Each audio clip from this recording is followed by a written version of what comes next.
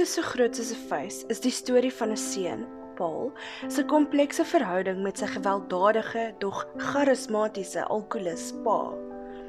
Paul onthou sy ouers se somtydse versoening, gevolg deur desperate vlugtogte saam met sy ma. Dit is ook die roerende verhaal van Paul se ontwikkeling as jong man en van sy selfontdekking. Dit is ook die storie van sy ontferming oor sy vervreemde halfbroer, iemand wat hy met alle mag wil beskerm, en die enigste ander persoon wat daardie man pa kan noem. 'n hart is so groot soos 'n vuis is Pieter Fourie se debuutroman. Hy is gebore in die Vrystaat en het skool gegaan in Clarence, Bloemfontein en Oudtshoorn. Tans woon hy op Wellington en gee klas by die departement Politieke Wetenskap by Stellenbosch Universiteit. 'n hart is so groot soos 'n vuis is oorspronklik in Engels geskryf as The Heart is the Size of a Fist en is meesterlik vertaal na Afrikaans deur Marius Swart, 'n dosent in vertaling en Afrikaanse taalkunde aan die Stellenbosch Universiteit. Op 16 Maart het Marius en Pieter tydens 'n geselligheid met mekaar gesels oor die boek, die vertaling en ook die vreugde wat kom met kreatiwiteit. Luister gerus saam en onthou dat die boek beskikbaar is by jou naaste boekhandelaar in Engels en Afrikaans.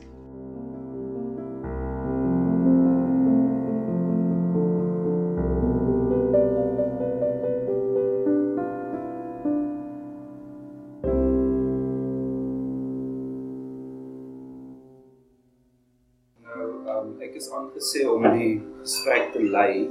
Ek is jammer dat ek lyk asof ek kruisbande aan het. Ek voel 'n bietjie soos 'n ham in 'n haar net, maar dit sal ook oorwaai. Ons gaan dan nou maar soos tradisionele wit Afrikaanse seuns van die gemiddeld tussen ons leeftye dan nou. Begin met 'n paar bedankings wat Pieter sal doen. Ja, baie dankie.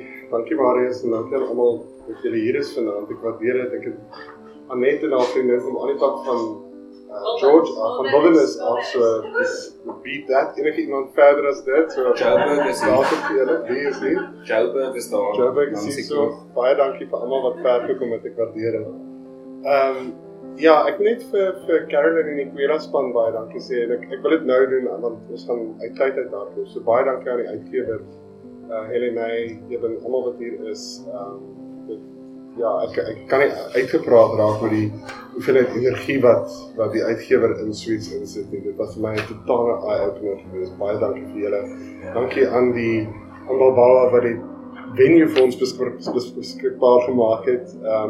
Ek het geoefen om nie Bilbao te sê. Dit is liefst die Spaanse stad, so dankie aan Balboa dat ons nie kan wees vanaand. So vir al die organisering en vir Marius. En dan is daar mense wat soort van in die boek is en nie in die boek is nie, vir wie ek wil uitwys en dankie sê. En dit sluit in 4 vroue wat absoluut sentraal belangrik was vir die skryfproses, en ons sal terugkom na hulle toe. 3 vroue wat lesers was in die proses, en hulle sal weet wie hulle is, die Perskus. Hy's 'n vorige, hy's 'n oud girlfriend van my, en wat nie in die boek is nie. So Annette, dankie dat jy hier is. En aan almal wat hier is, dankie dat julle die virus trotseer het, sodat ons vanavond kan wees. Marius, dankie aan jou ook. So. Het is goed om hier te wees. Ja, ek dink die ooglopende punt om dan by te begin is oor wat presies die boek is. Nou, ek het nou vanmiddag gaan lê op my bed, ek het vroeg geloop by die werk om nou te gaan voorberei vir hierdie gesprek. En ek het gevind dat die boek 'n mens nogal vol maak in 'n sekere sin, as jy nou 'n paar keer onder soos wat ek is, omdat hy soveel verskillende goed doen en dit op soveel verskillende maniere doen. Ek vind dis 'n moeilike boek om mee te deel, en ek dink dis 'n boek wat moeilik is om mee te deel oor hoe hy saamgestel is en oor wat sy oorsprong is. Die van ons wat aan jou gekoppel is op die sosiale media, weet van die teks het in verskillende weergawe en verskillende fragmente op verskillende tye verskyn, maar dit, om so 'n boek daarvan te maak, is natuurlik nie net 'n geval van, jy weet, vat nou 20 Facebook status updates en edit hulle nou so liggies print hulle op papier nie, hoewel daar deesdae boeke is wat so verskyn. Ek wonder of jy miskien die gordyn dan nou maar 'n bietjie moet ooptrek, want mense kom omdat hulle nuuskierig is oor jou, nie omdat hulle nuuskierig is oor die boek nie, hulle sal die boek lees. Vertel 'n bietjie, hoe het 'n mens nou so 'n ding gemaak wat ons almal regtig so diep aanraak? Ek is glad nie sentimenteel as ek dit sê, maar my ondervinding van die boek is ek het op die ou end dat ek aan een kant gesit en 'n hele ry sweet peas langs 'n heining gaan plant, want ja, 'n mens moet lank dink oor die boek en ek dink jy moet ons 'n bietjie vertel hoe die boek tot stand gekom het. Dit is 'n boek wat, ja, die grootste geheim oor die boek is dat ek het nog nooit gaan sit en 'n boek probeer skryf nie. Die boek is 'n ongeluk wat gebeur het. Ek het eintlik gedink, ek sal graag wil speel met fiksie en toe het ek begin om te speel met 'n krimi. Ek het 'n moordboek begin skryf. Geld maak by die skrywer. Ek is nie dom nie, maar ek is nie akademie, so ja, ek geld maak. Ek het hom. En dit was jare gelede al, en ek het so 'n bietjie getokkel oor die jare daarmee, en dan los jy hom, maar daar's duisende woorde en so aan. En toe in 2015 gebeur 'n verskriklike ding met my, en dit was dat ek is die laaste keer bevorder, wat ek ooit bevorder sal word, en toe die groot verskrikking was dat ek toe in bestuur ingegaan het by die universiteit, by dekaan sit hier, so hy weet wat ek bedoel. En as 'n mens in 'n universiteit se bestuur ingaan en daar's 'n ander voormalige vice-dekant, jy sal weet, dan het jy ondersteuning nodig van allerlei aard, sielkundig veral. En ek het toe toestemming gekry om met die coach te gaan praat by die universiteit, haar naam is Margaret Orr. En Margaret doen sulke toetsies met 'n mens. Wanneer jy begin om te sien, hoe gaan dit met jou? Jy weet, daai tipe sielkundige vibe. Hoe sleg. Ja, waaroor moet ons praat? En toe, een van die toetsies wat sy sê is, ja, jou lewe is baie mooi gebalanseerd, alles, toe hou jy 'n mooi balans, maar sy sien nie geluk, vreugde nie. Daar's nie where's the joy, het sy vir my gevra. En ek sê toe van, ja, maar kyk hoe mooi gebalanseerd is dit. En sy sê, ja, maar waar is die joy? En toe sê ek van wel, wat bedoel jy? En sy sê toe vir my, wanneer laas het jy iets gedoen wat jy vergeet van tyd? Dis net jy en die aktiwiteit waarmee jy besig is, en jy put meer energie daaruit as wat jy energie uitgee daarop. Jy voed hierop, en dit is soos om dwelms te doen. Jy weet, jy verloor net eenvoudig tyd, en jy is net in volle teenwoordig met hierdie ding. En toe sê ek van die naaste wat ek daar gekom het, was waarskynlik toe ek my 20's was, het ek 'n kort verhaal geskryf wat deels hoofstuk 2 in die ding is, vir 30 jaar gelede. Dit was nice. Toen was het nogal lekker. En toe sê sy, doen dit. En toe het ek het vir 6 maande resist, en toen ek het die e-pos van haar ontvang vroeg Januarie. Dit het jou 'n bietjie gerattel. Ja, want ek het gedink, jy weet, sê maar is nie lang genoeg nie, of is simpel, of niemand gaan daarvan hou nie, en toe het sy vir my gesê, die enigste reëls rondom die skryf dan is, dit moet ontsettend kort wees, en dit mag nie goed wees. En Margaret was 'n literatuurprofessor gewees, so ek vertrou haar oordeel. En sy het op my gehamer, gelê, ek het 6 maande resist, van die Januarie tot die Junie, en toe by die see, in die Junie maand, toe skryf ek so 'n kort stukkie wat nou een van die vroegste dele is. Ek kan nie onthou wat dit is. Die Weile, dink ek is die hoofstuk se Weile, dit was die eerste deel. Ek sal gou kyk, gaan jy maar. Ja, dit is nommer 3. En Weile. En dit was, Margaret was, ek het dit van gestuur, en Margaret het nie vir my gevra waar gegaan het nie, sy het dit gelees. Dis die eerste ding. Dis die eerste ding wat ek formeel geskryf het vir hierdie ding, behalwe die ding 30 jaar gelede, wat ons die 2 soort van is. En toe sê sy, hoe het jy gevoel? En dit het gevoel soos niks anders nie. Dit het gevoel soos nie seks, of dwelms, of nie dat ek deelneem aan sulke goed nie, maar jy weet, dit het gevoel soos niks anders in die wêreld het nog vir my sulke vreugde.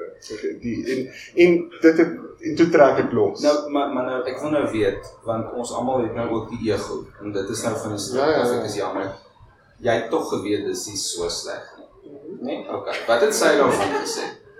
Sy het nie, Margaret het nog nooit 'n oordeel gevel. So sy het terapeut gebly. Sy het gepraat oor die gevoel, want sy het gesê as jy vreugde het en iets kreatiefs doen, dan olie dit ander dele van jou lewe ook, in terme van die joy.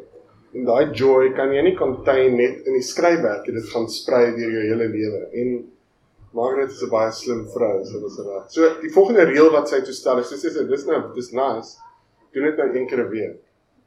En gelukkig op daai stadium, ek ry met 'n kar van Wellington na werk, toe die dae ons nog gery het. Jy onthou dit, né? Dit was nou nog by werksplekke waar. Dis wonderlik. Ja, maar dit is die jaar wat my kar wederhelf, David, nie saamgery het nie. Hy en sy vrou bly ook op Wellington. So ek was alleen in die kar en dit beteken dat ek vir 2 ure 'n dag kon sit en net die radio afsit die hele tyd en dink oor staf, want ek moet Margaret se huiswerk doen. En dit is hoe die boek begin het. Tot so 'n mate dat ek oor 6 maande, teen Desember het ek 120,000 woorde gehad. Net naweek het die skryfwerk gedoen. En die boek is 70,000 woorde, so 50,000 is uit, is weg.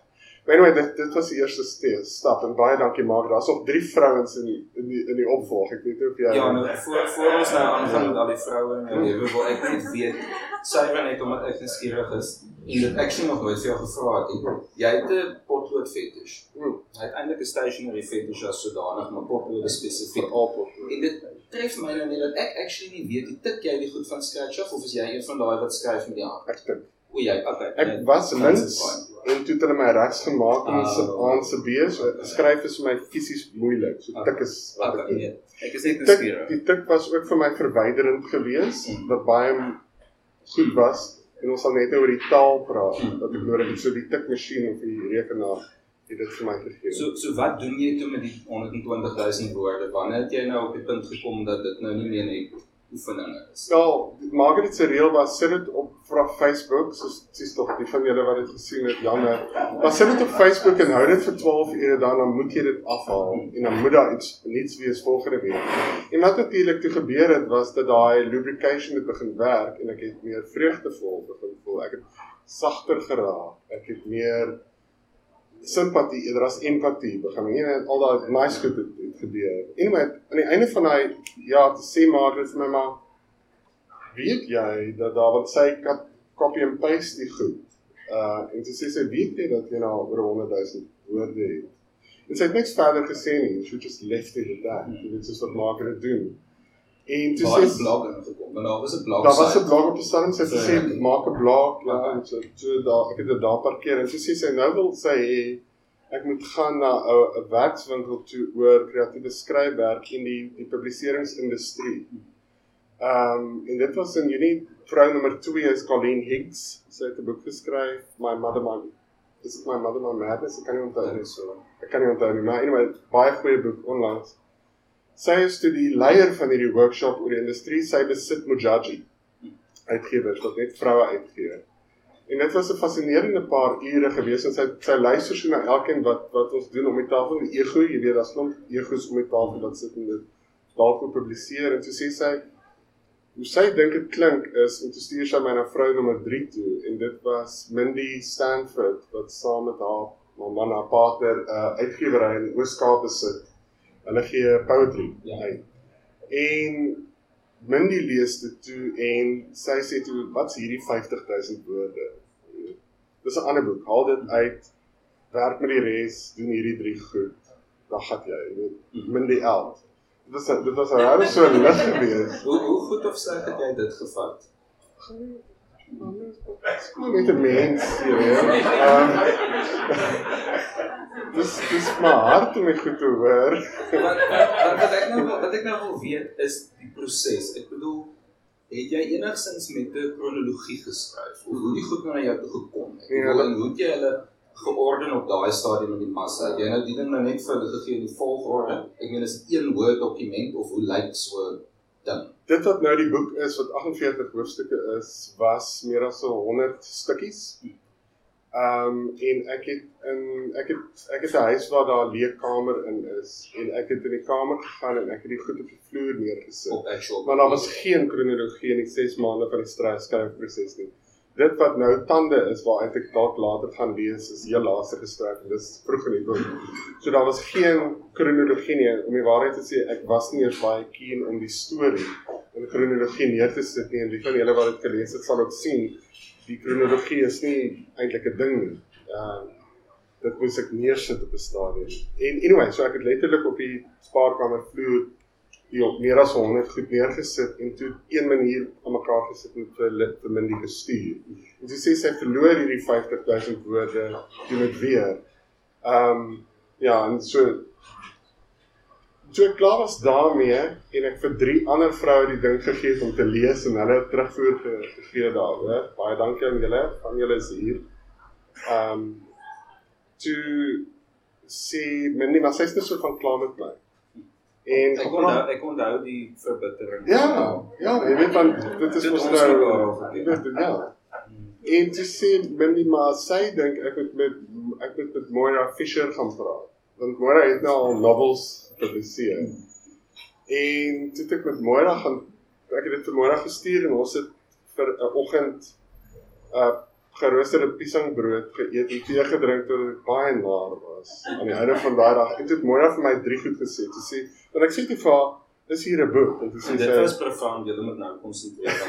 Dit was die punt waar ek onder my lesenaar begin bewe het om nie te wys hoe opgewonde ek is. Ja, maar dit is dieselfde maand wat ek en jy op die stroper gesit het. En ek sal nou daarby dit is ook so. Maar by die ontmoeting, en dit was vroeg in Mei 2019, toe vra ek vir haar, toe sê sy, wat vir by my hoor? Sê ek, is dit 'n boek? En toe sê sy, dit is 'n boek. En toe sit hoendervleis. En piesangbrood en so aan. En toe sê sy vir my 3 verdere goed. Toe sê sy, weet jy waaroor dit gaan? Toe sê ek, ek weet dit bedoel. Toe sê sy, wat sy bedoel is, dit gaan oor trauma en herinnering. Dit gaan oor emosionele oorlewing. En dan wat hierdie boek uniek, en ek doen dit altyd, want ek het dit nie as 'n boek geskryf, en toe sê sy, wat hierdie ding 'n boek maak, is dat dit is 'n manstem, wat skryf oor hierdie goed. En net vrouens skryf oor manstemme. Toe sê sy, gaan lees Edwards en Albin so goed, Patrick Melrose, het gesê, jy is die Patrick Melrose in Suid-Afrika, dit is so sy my, so van, ek het nie geweet nie, ek het hom nou nog nie gelees nie, ek het die Netflix gelees. Ek hou daarvan. En ek hou mos nie einde vir die sad story nie, so. Anyway, so dit was nice om te hoor. En toe sê sy, om het 'n boek te maak, moet jy die volgende doen, en hierdie vrou weet wat sy praat, sy doen dit vir 'n lewe. Ek moet jou nie rede van, sy werk nou met die 70.000 version op die stadium. Nee, sy het alles gelees, wat ek probeer daarom nog, jy weet, jy goed. Ja, so jy het alweer nie die eerste opinie gevat nie, die tweede een. Ek's nie kind nie, hoor, ek kan nogal vasdrap. Anyway, sy sê toe, Mindy is helemaal reg, daai 50 woorde is suig. Dis 'n ander ding, lose him. En toe sê sy, hier's 2 dele wat oorbly, want dit het ek nie geweet nie. Sy het gesê, verander die derde persoon na die eerste persoon, want dit het toe nog nie gebeur nie. Sy het gesê, dink meer intelligent oor wat jy met die tye doen, so daar is verlede tyd en hede tyd, dink aktief daaroor, moenie net passief dit doen nie, maar gaan kyk wat doen jy met tye, so as jy die ding lees, die skuif van die verlede tyd na die teenwoordige tyd, is 'n baie aspris ding om die onmiddellikheid van die ding uit te bring, blijkbaar. So dit sê, en toe ek dit doen, toe sien ek die boek. Nou ek wil nou weet op daai punt, want ons gaan nou nog uitkom by die feit dat dit nou obviously persoonlik is, en dit is nou intens en al die goed, maar dit kan, ons sal nooit weet, dit is immers 'n roman. Ek wil weet, op watter punt begin jy afstand kry van die projek af en dit self sien as 'n boek? Was dit toe al? Het jy toe al meer begin craft en meer begin dink in terme van, ek is nou besig om so iets ook te leer en nie net iets uit te skryf nie, want dit begin as oefeninge met 'n bepaalde terapeutiese, kom ons sê dan nou maar stimulatiewe soort rol, en nou begin jy dit vir iemand anders maak. Was dit 'n conscious ding? Dit was, ek is nie kooi daaroor nie, ek het besef hier is 'n ding, en ek wil daarmee aangaan, maar daar was ook mense wat vir my gesê het, jy skryf 'n boek. En die een wat het in 1995 gebeur, en dit was die sielkundige wat ek Sarah noem, in die storie. En ek onthou ek was 'n kind en sy het vir my gesê sy sien hierdie boek en Sarah is kan nogal airy-fairy wees oor goed. En sy het vir my gesê in haar mind sien sy hierdie boek. Ja. Sy is een van die interessantste karakters in die roman. Ja, ek dink so. En nogal nice in die regte lewe ook. En 26 jaar later en hier is ons. En so sy het die eerste gesien, want dit was WS gewees in my mind, wat weet sy. Maar daar was, en ek sien nou 2 van die vrouens reg voor my, Sandra en Bloomery het vir my gesê, jy begin met die boek, jy weet nou so van hahaha, en ek vertel my nog een, so hulle sit hier voor my, en ek het hulle later geglo, ja, dat dit 'n boek is, en deur Mindy en Margaret sowel. Alhoewel Margaret is baie hands off, maar ek hou van hoeveel van die mense het name. Almal het Emma, my ma is betrokke, Mindy, weet ja. So ek dink dis 'n goeie punt om 'n stukkie te lees wat eintlik soveel van hierdie goed saamvat en illustreer. Dis nou 'n bietjie so skriflesing en gebed. Ek neem aan julle het nie die boek om te volg nie, maar dis een van die fragmente wat die vinnigste uitgespring het na my toe. Die titel daarvan in die Afrikaans is die Smaragdgroen Bank. Dis nommer 1. Ja, dis nommer 1 en dis op bladsy 124 vir die wat wil volg in die teks. Okay, dis nie baie lank nie, so ja, so chill. En ek is nie 'n goeie leser nie, so wees maar net rustig en kalm. Sê ek vir myself, nie eens vir julle nie. Die Smaragdgroen Bank. Op hoërskool gaan kuier ek by my grootouers en vaderskant in Bloemfontein. Waar die 2 wrede, koue, ryk ou mense met hul fyn gekonstrueerde kulturele afronding, wat dit wat hulle liefde noem, slegs in materiële terme kan uitdruk. Hulle hap na mekaar, aanhoudend, kil, maar verenig ook 2 roofdiere wat saam jag, wanneer hulle vermaanings en opdragte uitdeel aan hulle kinders, my pa en sy suster, of aan hulle kleinkinders. My tannie, in daardie stadium in haar vroeg 40's, lê op 'n bank tussen hulle 2 stoele en laat rus haar rug. My tannie het altyd 'n fisieke kwelling, benewens haar depressie en angs. Haar ouers sis en blaf vir mekaar in hoëgerig gekultiveerde taal, woorde soos fasiel en non-entiteit. Daar is geen harde stemme nie, dit is meer subtiel as dit, meer brutaal. En ons almal drink saam tee uit koppies wat so fyn is dat jy amper dwars deur hulle kan sien. Terwyl my grootouers die breedheid presies afmeet en toedoen, sien ek hoe my tannie op haar sy op daardie diepgroen bank haar duim in haar mond druk. Jy weet nou, jy kry hoendervleis daarvan en ek ken dit al basies, ek met ja, asseblief. Julle ken dit, ek ken dit uit my kop uit en dit is fantasties vir die kontras wat daar geskep word en vir 'n klomp literaire redes waarop ek gaan ingaan nie, want ek is selektief niks literair ingestel nie. Die gegewe wat jy beskryf en die omstandigheid wat jy beskryf, dink ek is iets wat vir baie lesers, veral vir die Afrikaanse lesers, geweldig bekend is. Nou wil ek weet, hoekom het jy dit in Engels geskryf? Dit is toch seker die hooglopende vraag. Die antwoord is afstandelikheid, soos ek het noem. Ek het, as jy iets gaan skryf wat, en ons kan oor die fiktiewe of nie fiktiewe aard van praat, maar as jy iets skryf wat ontsettend baie, wat geweld in het, en wat inspeel op emosies, en die woord hart en vuis voor op die bladsy het, dan gaan jy baie vinnig baie common klink, as jy sentimenteel skryf oor hierdie ding, of baie byvoeglike naamwoorde, en ek het besef, as ek nou wil kitsch wees, dan moet ek dit doen. En die mees dramatiese ding wat 'n mens dan kan doen, is om dit so kil en op 'n afstand moontlik te doen. En dit het ek reg gekry deur dit op 'n tikmasjien te doen, so nooit te skryf met my hande nie, lekker op die skerm. En die ander ding was om dit nie in my eie taal te lees nie. Dit wat ek nou gedoen het, was vir my moeilik, en ek het nog nooit gehuil oor hierdie boek tot 'n week gelede, toe ek vir my ma 'n stuk gelees het nie, en toe skielik toe hoor ek wat ek sê, Bloomery, in my eie taal.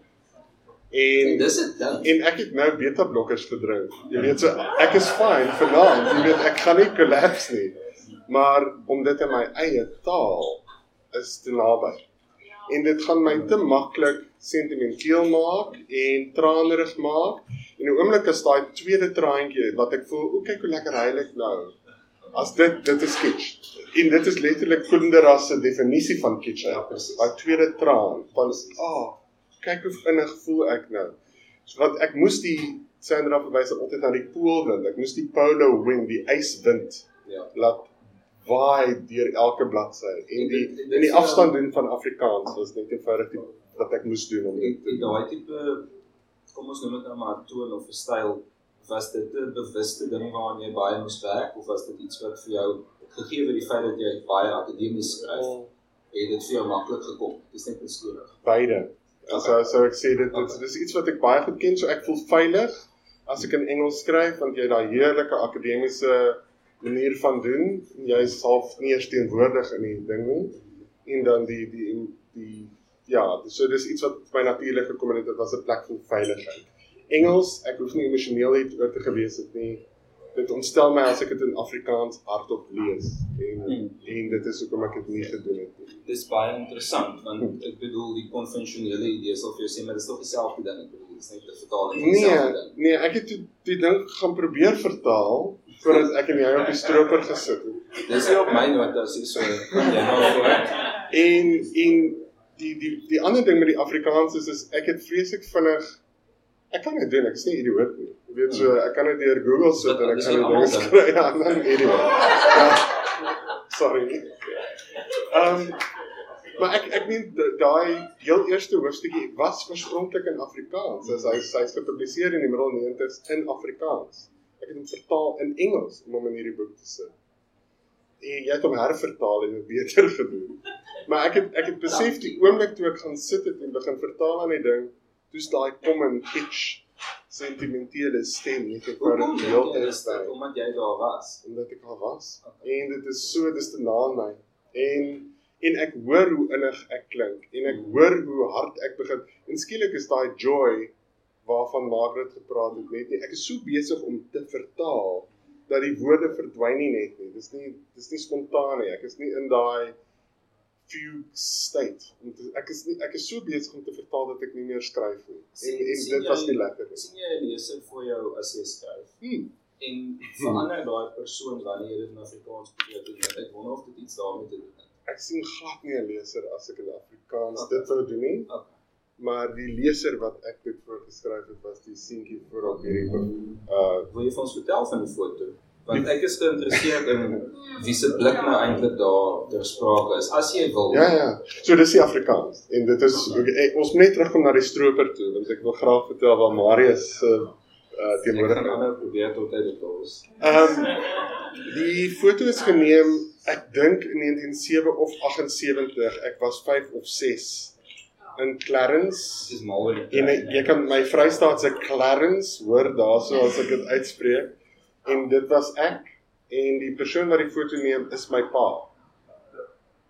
So dink daaroor. Dit is baie betekenisvol, wanneer wat ek al gelees het. Wat het gelees het, wie kyk na hierdie kind, en vir wie hierdie boek geskryf word, terwyl dit alles gebeur. So ja, dit is, nou weet ek, die persoon wat 'n stem gekry het, en die persoon vir wie dit geskryf het, is Pieter, 1978 Clarence, dink ek, dit is vir hierdie kind. En dis interessant dat jy nodig gehad het om dit hier Engels te doen, om dit te laat uitkom, want ek dink dit spreek tot die aard van wat hierdie projek was. Kan ons gou praat oor die stroop? Ja, so ek het probeer. So rondom die tyd wat ek en Moira al die piesangbrood geëet het, ek my hand gewaag aan vertaling, en toe die innigheid getref, Dis die tweede ding, en die tweede traantjie, en so aan. Note van glas is sy titel nou. Ja, en ek het vinnig besef ek is in die moeilikheid, en toe was dit, dis 'n Engelse boek, so ek het nie weer gedink daaroor om verder te vertaal nie. En toe gaan kuier ek, en dit was die 8de Mei 2019. Dit was die verkiesingsdag? Dit was 'n verkiesingsdag, ja. Is dit gestem? Ja, en toe sit ons op die planter, op 'n land, buite Bredasdorp, en ons albei moet eintlik by die berg wees, Tony, Ilse. Dit was 'n openbare vakansiedag, 'n stemdag. Dis waar. Die doeleindes van die gesprek. En toe vertel jy my van die vertaling en die sneeuwslaper. Jy weet, ons het Ek was pas klaar met die sneeuwslaper, ek was kwaad oor die review wat dit verstaan het. Ja, nee, en wat Marleen van die Kerk se boek is, wat Marius na Engels toe vertaal het. En toe dog ek, dit is interessant, as die ding ooit vertaal moet word, miskien die ou wat vertaling gee by Stellenbosch Universiteit en so aan van is en immers Marleen se boek vertaal het. Hy sal cheap wees want jy weet hy is nog jonk en so aan, so why not? Dis 'n kompetisie. Nice. En toe vergeet ek vir 'n jaar daarvan min of meer tot ek in vroeg Maart met Carolyn gesit het, die uitgewer van die boek. Toe Kwela sê ja vir die Engelse boek of die boek, soos ek toe daaraan gedink het. Want die eerste ding wat ek vir Carolyn gevra het was, kan ek dit asseblief onder 'n skuilnaam doen? En toe sê sy nee. En toe sê sy verder, ons wil hê jy moet dit in Afrikaans ook doen. En toe weet ek, die planter sal die job doen, want ek sal nie meer, ek sal dit nie sal, Google Translate. Ja, dit het tenminste die traantjie ook gegee, maar miskien vir 'n ander rede.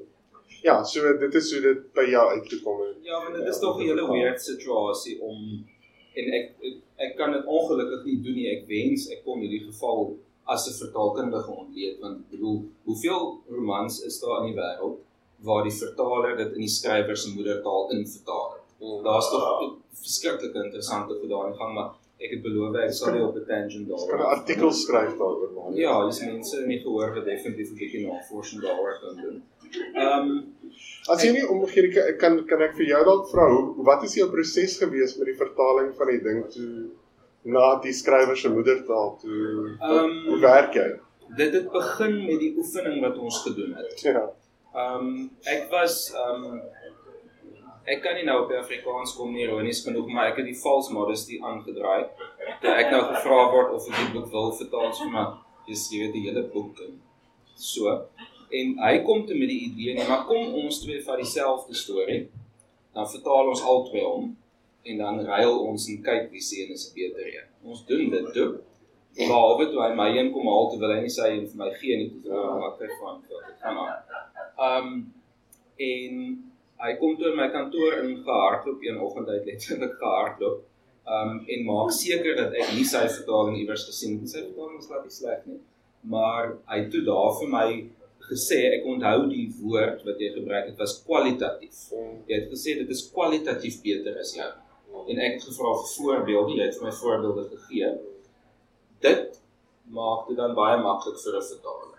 Want nou is daar 'n vertrouensverhouding. Nou het ek 'n stukkie daarvan gedoen en jy's happy daarmee.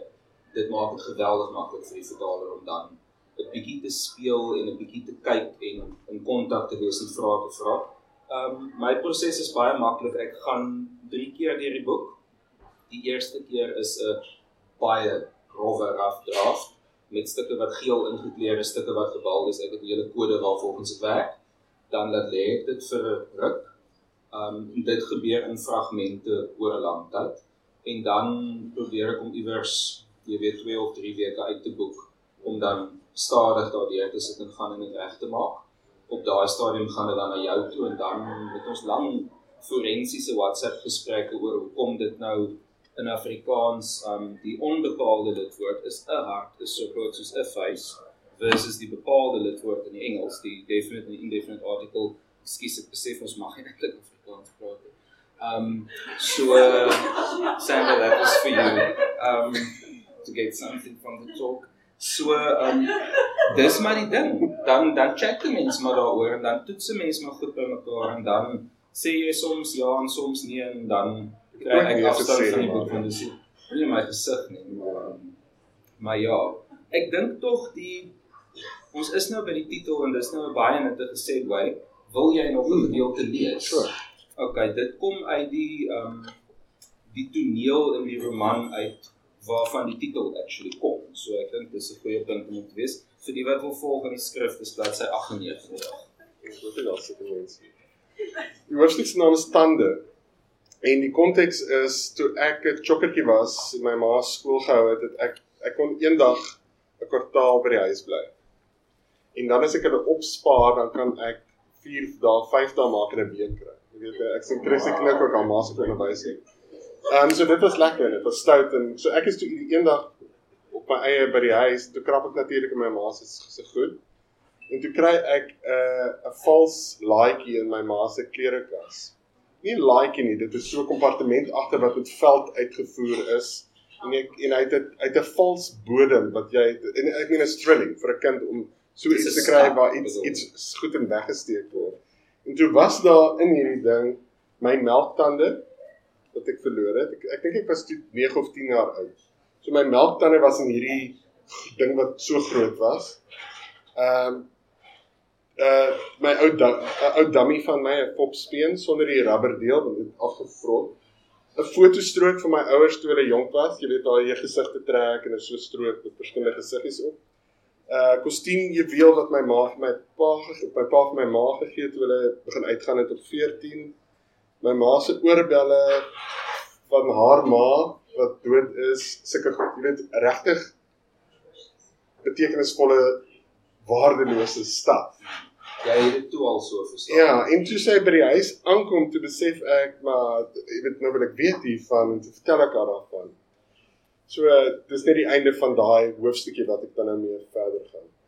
En ek het daar toe pas gevra oor, jy weet, so is het, wat nou van hierdie tandemeis dan nou nie regte ding, nie, jy weet, nou spot ek al, dan speel nog die game, en dan gaan die hoofstuk so tot 'n einde. 'n Paar maande voor ek die geheime kompartement op afgekom het ek my laaste melktand gewissel. Ek en my ma het 'n speletjie gehad. Ek sit die vars tand in my skoen onder my bed en die tandmeis kom haal dit deur die loop van die nag. Los my geld in 'n briefie om dankie te sê vir my eenmalige bydrae. In die brief verduidelik die meis ook altyd waarvoor die tand gebruik sou word. Versiering van die huis of die maak van gereedskap vir opgrawings of so iets. Maar nadat ek onlangs die laaste tand in my skoen gelos het, die nag omgegaan sonder dat dit vir geld verruil is en daar is ook nie 'n brief agtergelaat nie. Die volgende oggend was die tand nog daar. Ek het dit aan die ontbyttafel genoem en tot my verbasing uitgespreek, maar ook my besorging oor die muis. Ek was nog nie reg om die speletjie te laat vaar nie. My ma het voorgestel dat ek daardie aand weer moet probeer. Die volgende oggend was die tand weg. Daar was geld en 'n brief. In die brief het die tandmuis om verskoning gevra vir sy trae reaksie. Hy het verduidelik dat hy aan depressie en angs ly en aan die medisyne wat hy daarvoor drink om soms so diep laat slaap dat sy routine omvergegooi word. Hy het my verseker dat hy nie uit blote disrespek van my tand vergeet het nie. Ek het die brief van die tafel vir my ma gelees. Terwyl sy haar tee roer, glimlag sy sydelings, rol haar oë en sê dat die tandmeis se standaarde aan die val is. Ek sê vir haar sy moet nie so hardop om wees nie. My laaste melktand is in 'n geheime kompartement in my ma se kas, saam met 'n paar ander goedjies. Die kompartement is so groot soos 'n menslike hart, wat ook so groot is soos 'n vis.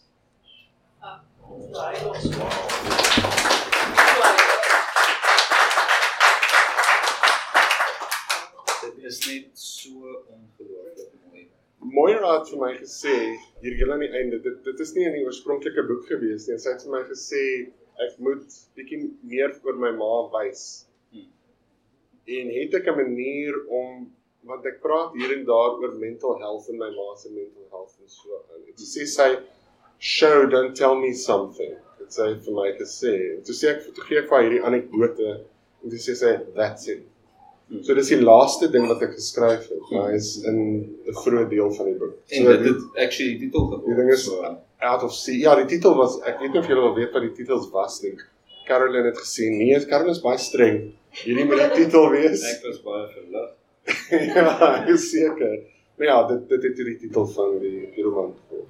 Nou, ons kan dan nou obviously duidelik sien dat die element en die aspek van verhoudings tussen mense, maar meer spesifiek ook van hoe ons verhoudings met mense onthou en daarvan sin maak vir onsself en later daarmee deel en dit miskien herëvalueer op grond van die inligting wat ons kry, is seker nou maar 'n sentrale tematiese lyn in die boek as ons liggies literêr met raakvorms begin klaarmaak.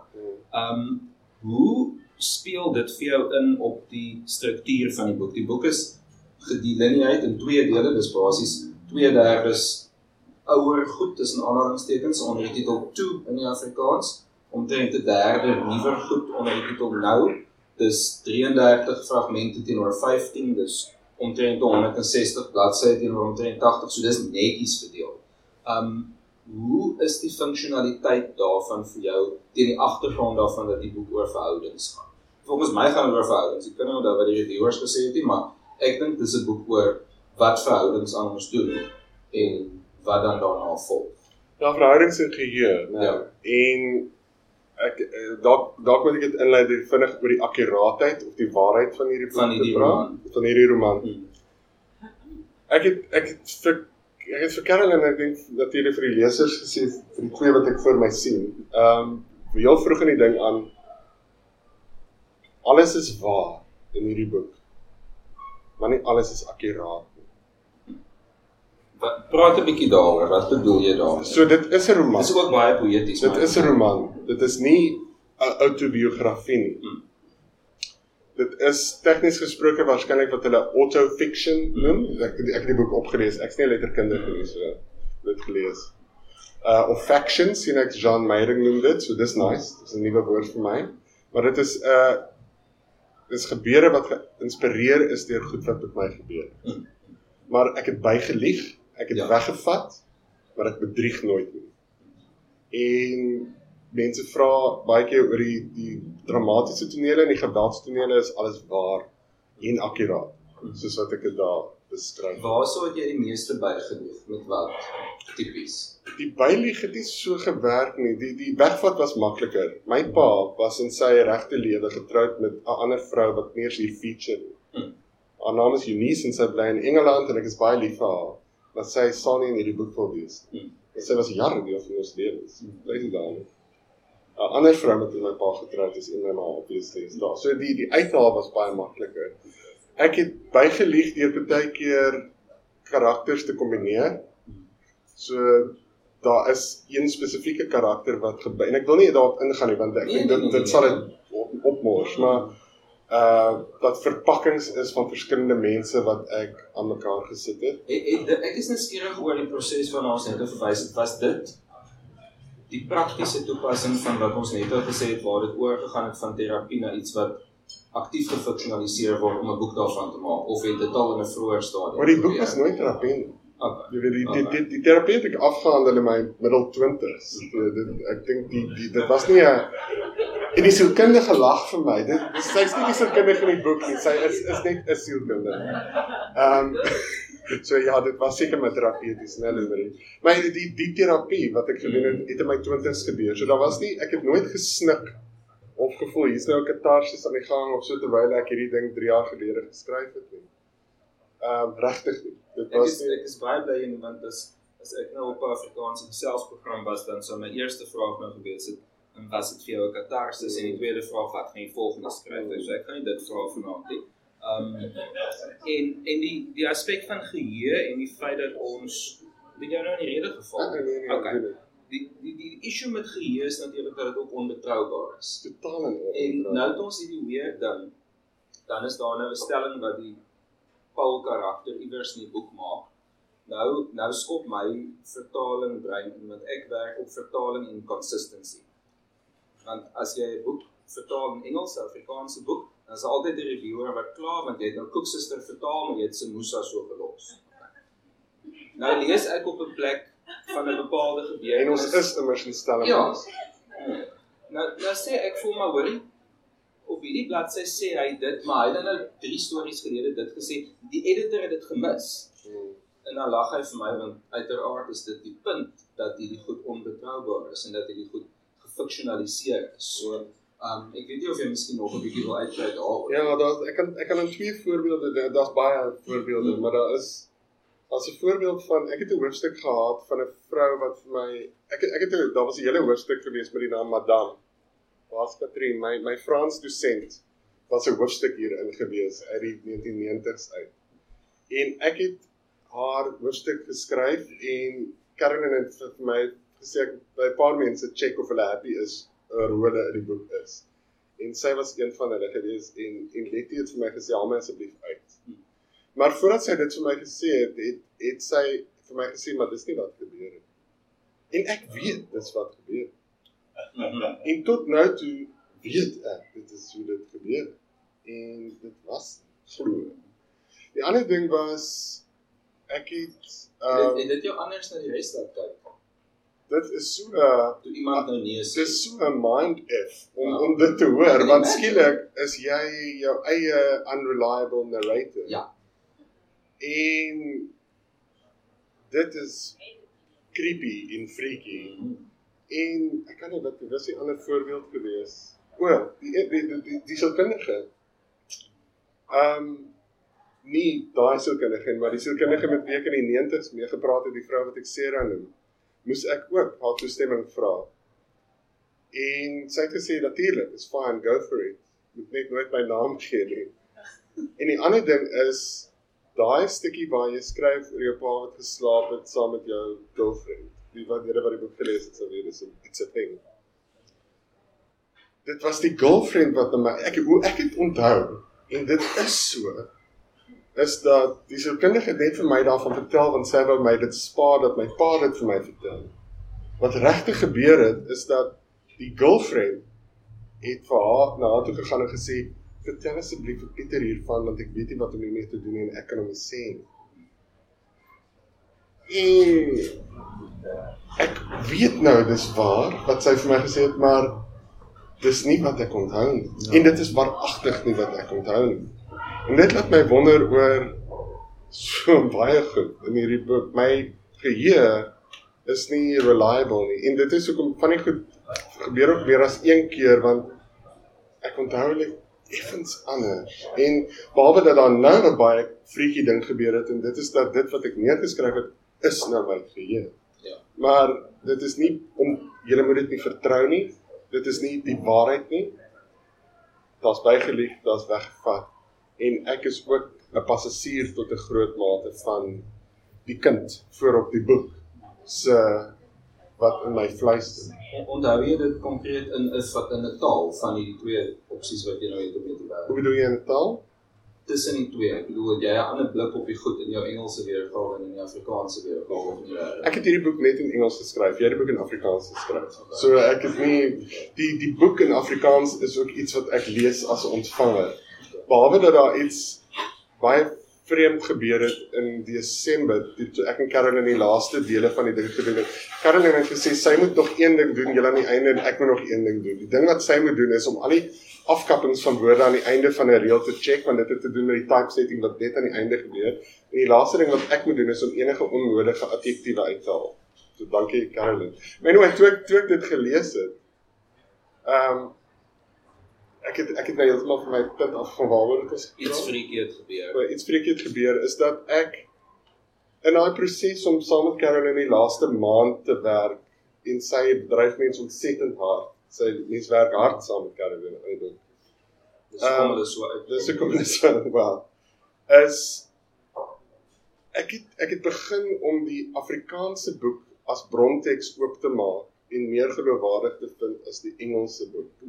So my Afrikaanse ontvangde onthou het die Engels ontvangde onthou begin vervang as die ware, die regte en die nare en die naakte en die primêre waarheid.